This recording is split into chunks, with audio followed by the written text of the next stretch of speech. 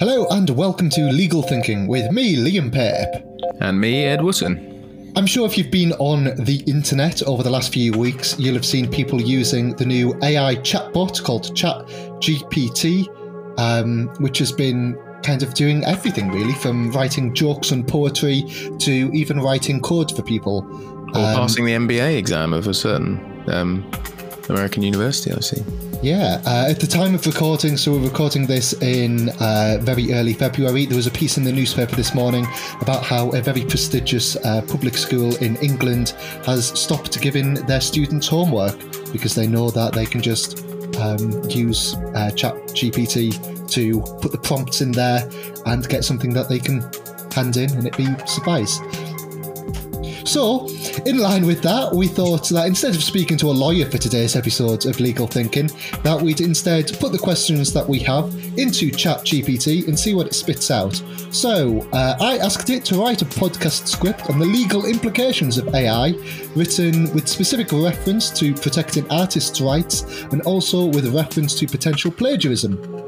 And this will be a discussion between two people, Liam and Ed.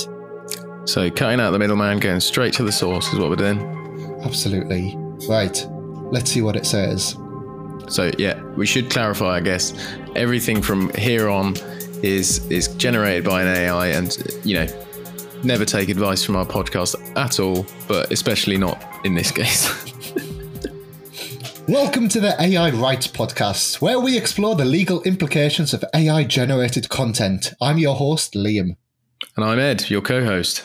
Today we will be discussing the issue of protecting artists' rights in relation to AI-generated content, as well as the potential for plagiarism. Segment 1. Protecting artists' rights.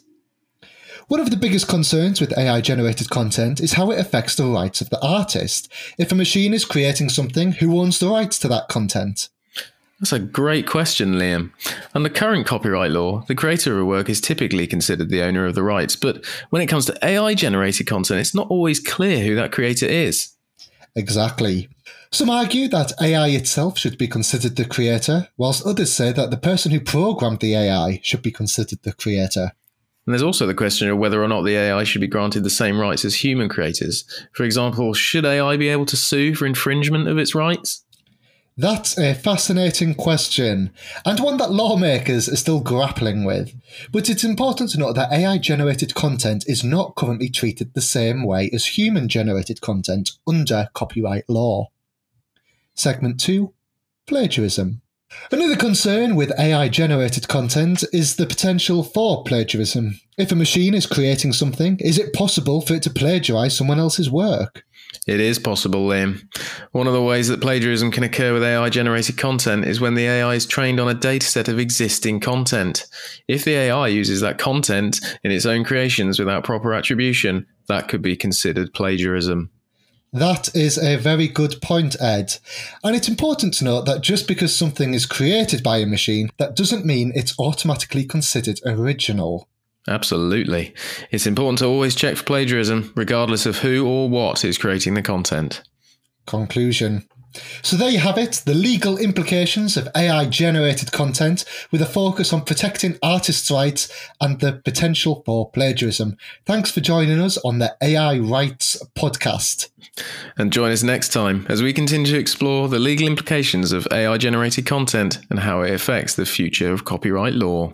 And that is where the ChatGPT script ends. I think it's worth adding as well that they renamed the podcast AI Rights, but for the benefit of the listener, they've spelt rights like WRITES, which I think is actually really clever. The AI's done a pun there. Absolutely amazing. I mean, the rest was total rubbish, but that's, pretty clever. Yeah, nice comedy. It's not too shabby at all. The thing that I'd kind of compare it to is really poor improv, where you've told it to do a scene around AI-generated content. So what it's kind of done is just crowbarred the words AI-generated content in as many times as possible, to the point where it felt really quite unnatural reading it. Yeah, I mean, it kind of reminds me of any oral exam I did back at school. So, you know, just kind of rambling rubbish where I mentioned the key themes as much as possible. But anyway. Anyway, listener, because that was a load of old baloney, next week we will actually be joined by a lawyer and an expert or two in this field of AI-generated content. We'll be joined by Carl Selby, who is a partner and who specialises in technology at RWK Goodman, to discuss AI-generated content and the legal implications. So join us next week for that. See you then.